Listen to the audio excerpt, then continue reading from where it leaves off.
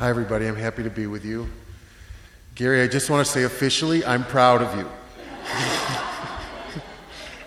And I consider myself your teacher by osmosis.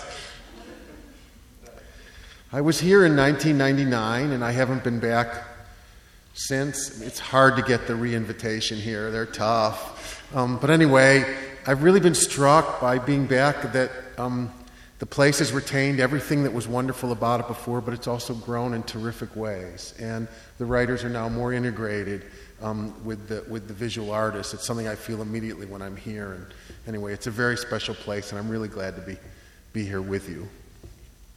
It feels almost like a Quaker space, doesn't it? Like maybe we should all hold hands and fall back in each other's arms.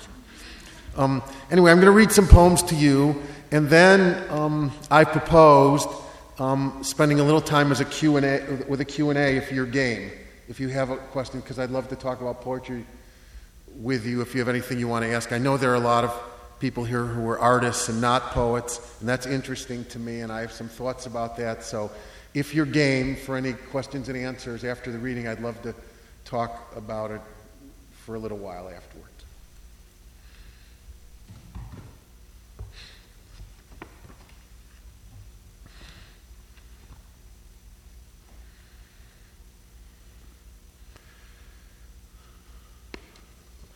I'm going to begin with a poem for my father called Special Orders. My father was a businessman. He sold boxes.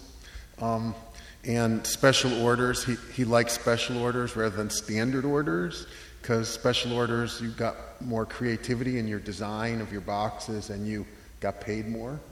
And for me, it also has a kind of, a religious feeling.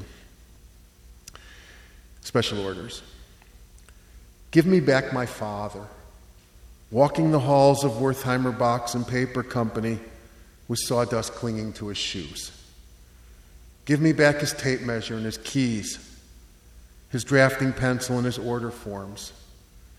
Give me his daydreams on lined paper. I don't understand this uncontainable grief.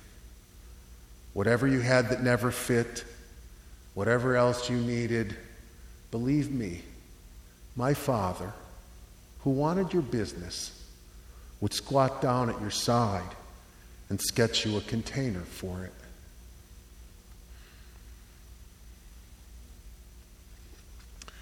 Cotton candy.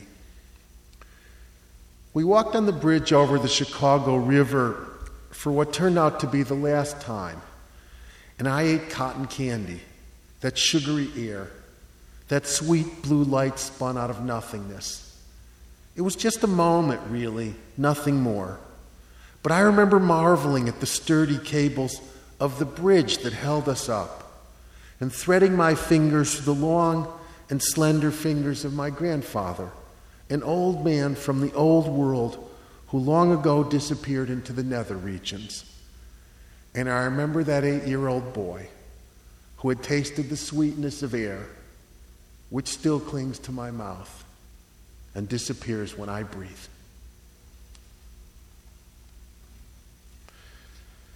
This is called Branch Library. I'm trying in this poem to get back to the feeling I had when I first started writing poetry, going back and forth between the stacks where I was reading and the tables where I was writing. Branch Library. I wish I could find that skinny, long-beaked boy who birched in the branches of the old branch library.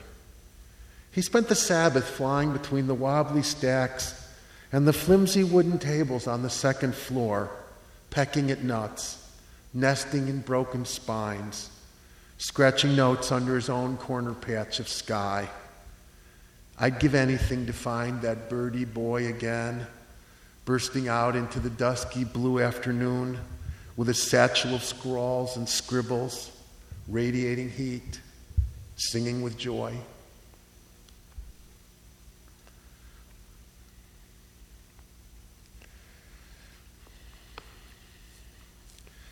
This is a one-sentence sonnet.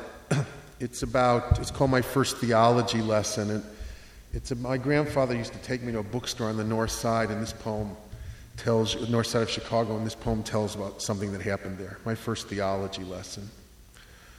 Rumpled and furious, my grandfather's friend stood up in a bookstore on the north side and lamented the lost Jews of Poland and declared that he felt sorry for God, who had so many problems with justice and had become disillusioned and sad since he wanted to reveal himself to us, but couldn't find anyone truly worthy. It was always the wrong time or place in our deranged and barbaric century, and so withdrew into his own radiance and left us a limited mind and body to contemplate the ghostly absence, ourselves alone in a divine wilderness.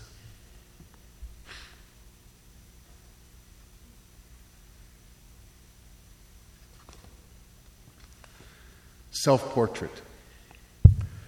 I lived between my heart and my head like a married couple who can't get along.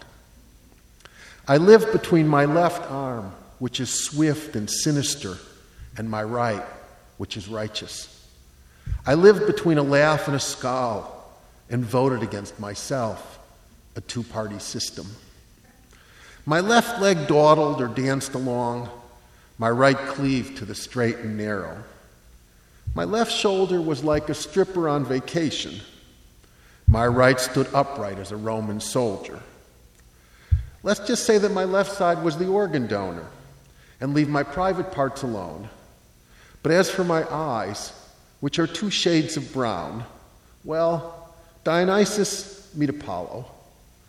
Look at Eve raising her left eyebrow while Adam puts his right foot down. No one expected to survive, but divorce seemed out of the question. I suppose my left hand and my right hand will be clasped over my chest in the coffin, and I'll be reconciled at last. I'll be whole again.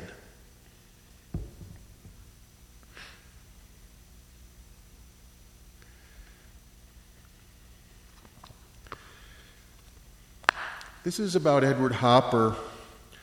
It's called Edward Hopper in the House by the Railroad, 1925. It's about a particular, that famous Edward Hopper painting that has just an enormous house with a pair of railroad tracks running in front of it, Edward Hopper's view of America. There's a story I like about, it's kind of an awful story, about Joe Hopper, where she was home and I think it was Lloyd Goodrich went to see her, and Edward Hopper wasn't there, and she just saw a blank canvas. She pointed to a blank canvas, and she said, "You see that canvas? He's been staring at it all summer." Edward Hopper in the House by the Railroad, 1925. Out here in the exact middle of the day, this strange, gawky house has the expression of someone being stared at, someone holding his breath underwater, hushed and expectant. This house is ashamed of itself, ashamed of its fantastic mansard rooftop and its pseudo-Gothic porch, ashamed of its shoulders and large, awkward hands. But the man behind the easel is relentless. He is as brutal as sunlight and believes the house must have done something horrible to the people who once lived here, because now it is so desperately empty. It must have done something to the sky, because the sky too is utterly vacant and devoid of meaning. There are no trees or shrubs anywhere. The house must have done something against the earth. All that is present is a single pair of tracks straightening into the distance.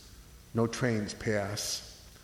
Now the stranger returns to this place daily until the house begins to suspect that the man too is desolate and even ashamed.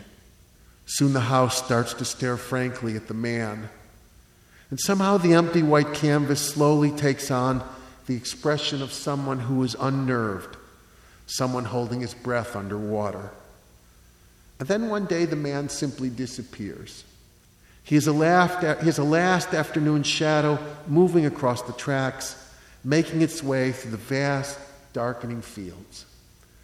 This man will paint other abandoned mansions and faded cafeteria windows and poorly lettered storefronts on the edges of small towns. Always they will have this same expression, the utterly naked look of someone being stared at, someone American and gawky someone who is about to be left alone again and can no longer stand it.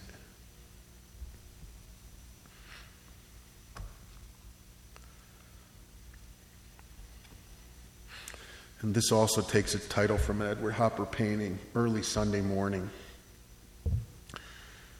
I used to mock my father and his chums for getting up early on Sunday morning and drinking coffee at a local spot, but now I'm one of those chumps. No one cares about my old humiliations, but they go on dragging through my sleep like a string of empty tin cans rattling behind an abandoned car. It's like this. Just when you think you've forgotten that red-haired girl who left you stranded in a parking lot 40 years ago, you wake up early enough to see her disappearing around the corner of your dream on someone else's motorcycle, roaring onto the highway at sunrise.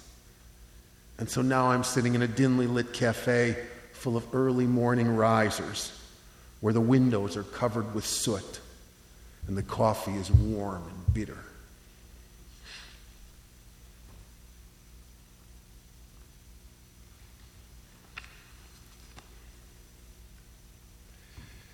This is called the Chardin Exhibition, and it's for a wonderful fiction writer and a friend of mine named William Maxwell. I hope you know So Long, See You Tomorrow. It's a great American novel. If you don't, right after you get my book of poems, you should get William Maxwell's novel, So Long, See You Tomorrow. When Bill was dying in New York, he was very eager for me to go see this Chardin exhibition, which was on in New York. And it was astonishing to me that someone dying could be thinking about anything else, really, and certainly about a friend. Seeing an art exhibition seemed to me remarkable, and so I rushed over and then went to talk to him about it. This is the poem I wrote, The Chardin Exhibition for William Maxwell. While I was studying the copper cistern and the silver goblet, a soup tureen with a cat stalking a partridge in hare, you were gulping down the morning light and moving from the bedstand to the bureau, from the shuttered window to the open door. While I was taking my time over a pristine jar of apricots and a basket of wild strawberries, a pyramid leaning toward a faceted glass, you were sitting at a low breakfast table, eating a soft-boiled egg, just one, from a tiny, hesitant, glittering spoon. While I was absorbed in a duck hanging by one leg and a hare with a powder flask and a game bag, which you wanted me to see, you were lying on the living room couch for a nap, one of your last, next to a white porcelain vase with 2 carnations. I wish I could have stood there with you in front of Chardin's last self-portrait, exclaiming over his turban with a bow and the red splash of his pastel crayon, a new medium, which he used, dearest, to defy death on a sheet of blue paper.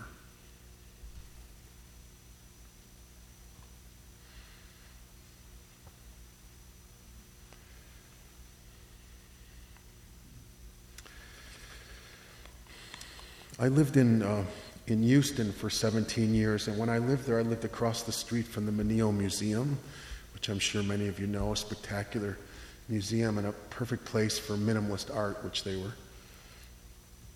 had terrific exhibitions of. This is called the Minimalist Museum. I'm driving past our house on Sull Ross, across the street from the Minimalist Museum. I'm looking up at the second-story window where I gaze down at the curators carrying their leather satchels to work and the school children gathering on the front lawn. I spent my 40s at that window, stirring milk into my coffee and brooding about the past, listening to Satie's experiments and Cage's dicey music wafting over the temple of modernism. I chanced a decade at that window, impervious to the precarious moment, the broken moonlight flooding over the neighborhood trees, my wife's moody insomnia, my son's fitful sleep, and sacrificing another 5 years, another 10 years to the minor triumphs, the major failures.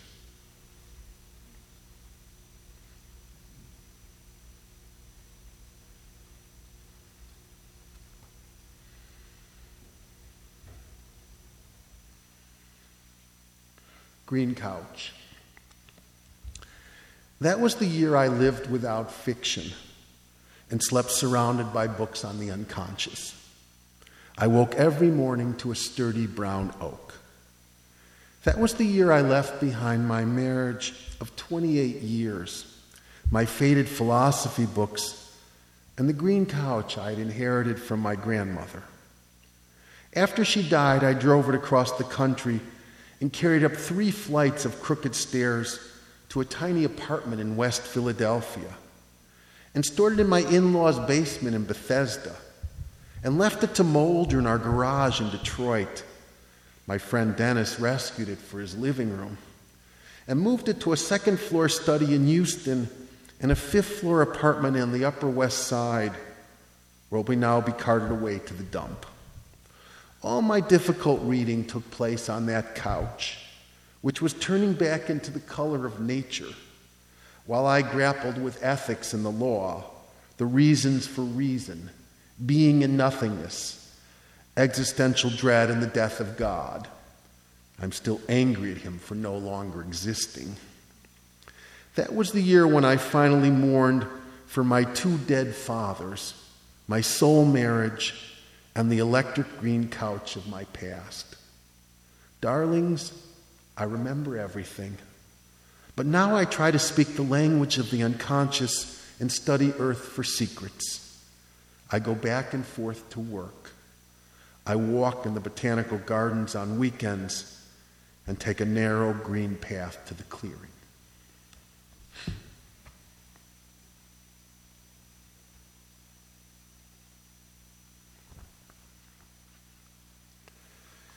This is called A Partial History of My Stupidity. I got the idea from a poem by the Polish poet Czesław Miłosz. He has a poem called Account, where he says, the history of my stupidity would fill many volumes. And you get to be a certain age, you understand what he's talking about. You can't actually write the whole thing, so I just wrote a little partial history. So it's sort of like Volume 3, Chapter 5. Partial history of my stupidity. Traffic was heavy coming off the bridge, and I took the road to the right, the wrong one, and got stuck in the car for hours. Most nights I rushed out into the evening without paying attention to the trees, whose names I didn't know, or the birds, which flew heedlessly on. I couldn't relinquish my desires or accept them, and so I strolled along, like a tiger that wanted to spring, but was still afraid of the wildness within. The iron bars seemed invisible to others, but I carried a cage around inside me. I cared too much what other people thought and made remarks I shouldn't have made. I was silent when I should have spoken. Forgive me, philosophers. I read the Stoics but never understood them. I felt that I was living the wrong life, spiritually speaking, while halfway around the world, thousands of people were being slaughtered, some of them by my countrymen. So I walked on, distracted, lost in thought, and forgot to attend to those who suffered far away, nearby. Forgive me, faith, for never having any. I did not believe in God, who eluded me.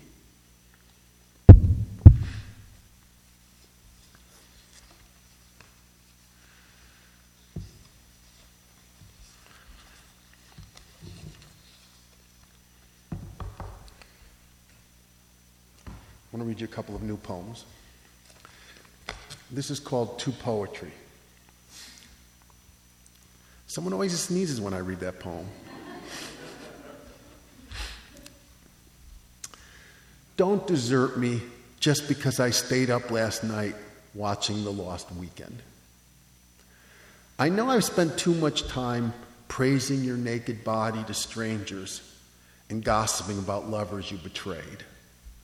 I've stalked you in foreign cities and followed your far-flung movements, pretending I could describe you. Forgive me for getting jacked on coffee and obsessing over your features year after jittery year. I'm sorry for handing you a line and typing you on a screen, but don't let me suffer in silence. Does anyone still invoke the muse, string a wooden lyre for Apollo, or try to saddle up Pegasus? Winged horse, heavenly god or goddess, indifferent entity, secret code, stored magic, pleasance and half wonder. Hell, I've loved you my entire life without even knowing what you are or how. Please help me to find you.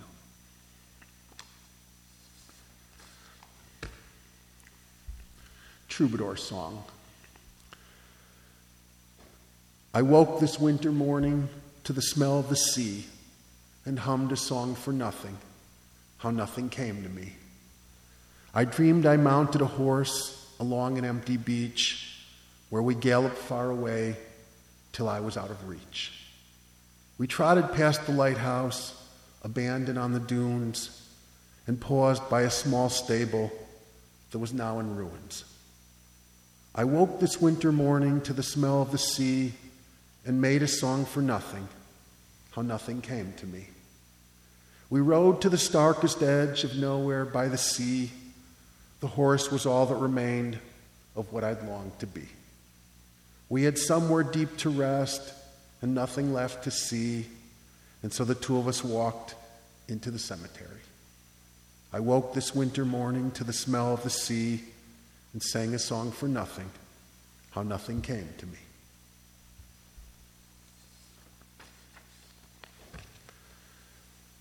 God's insomniacs. Those sleepless, blurry-eyed mystics, Saran called them God's insomniacs, mortified themselves in the arid and obscure night. They were spirituels, contemplatifs, voluptuous sufferers who could scarcely see the stars through the bitter light of their tears. One of the saints never slept more than 2 hours per night. She stood up to pray and nailed her hair to the wall. One of the saints dipped her forehead into a candle. Another tasted the flame. She said it would start raining roses after her death, though it never did. Their austerities enthralled you. One of the lonely agnostics, lying awake at night and brooding about the hole in your chest.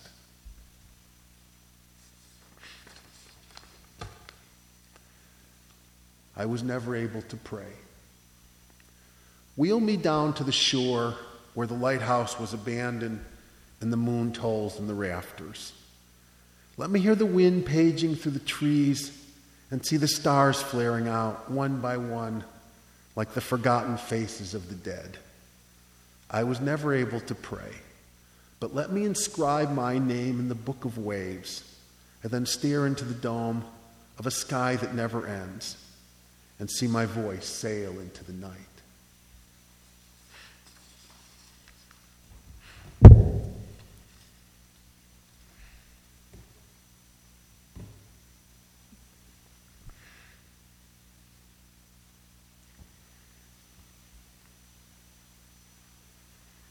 The sweetness. The times my sad heart knew a little sweetness come back to me now. The coffee shop in Decatur, the Waffle House in Macon. The highway signs pointed to our happiness. The greasy spoons and gleaming truck stops were the stations of our pilgrimage. Remember the flock of Baptist women flying off the bus and gathering on the bridge over the river, singing with praise? Wasn't that us staggering past the riverboats, eating homemade fudge at the county fair, and devouring each other's body? They come back to me now, delicious love. The times my sad heart knew a little sweetness.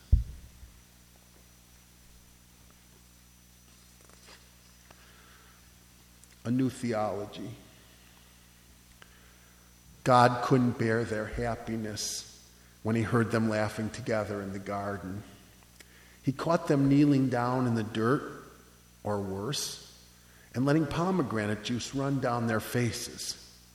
He found them breaking open a fig with fresh delight, as if something crucial had dawned upon them.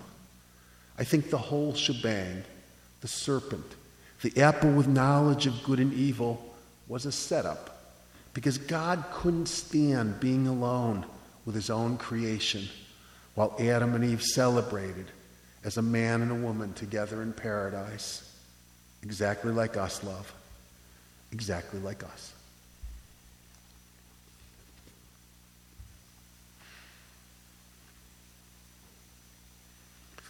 Green figs. I want to live like that little fig tree that sprouted up at the beach last spring and spread its leaves over the sandy rock. All summer its stubborn green fruit, tiny flowers covered with a soft skin, ripened and grew in the bright salt spray. The tree of the knowledge of good and evil was a fig tree, or so it is said, but this wild figure was a wanton stray. I need to live like that crooked tree, solitary, bittersweet, and utterly free, that knelt down in the hardest winds but could not be blasted away. It kept its eye on the far horizon and brought honey out of the rock. And then just two more short poems. The Iliad and the Odyssey. Well, I mean, you're here.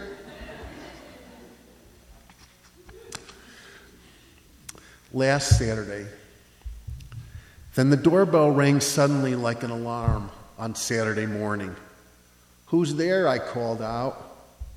The new exterminator. I was infested, it's true, but I never expected him to come so early without warning. I never expected him to be so young.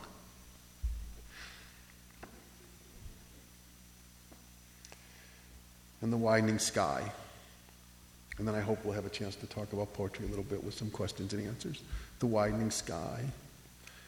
I am so small walking on the beach at night under the widening sky. The wet sand quickens beneath my feet, and the waves thunder against the shore. I am moving away from the boardwalk with its colorful streamers of people and the hotels with their blinking lights. The wind sighs for hundreds of miles. I am disappearing so far into the dark, I have vanished from sight. I am a tiny seashell that has secretly drifted ashore and carries the sound of the ocean surging through its body. I am so small now no one can see me. How can I be filled with such a vast love?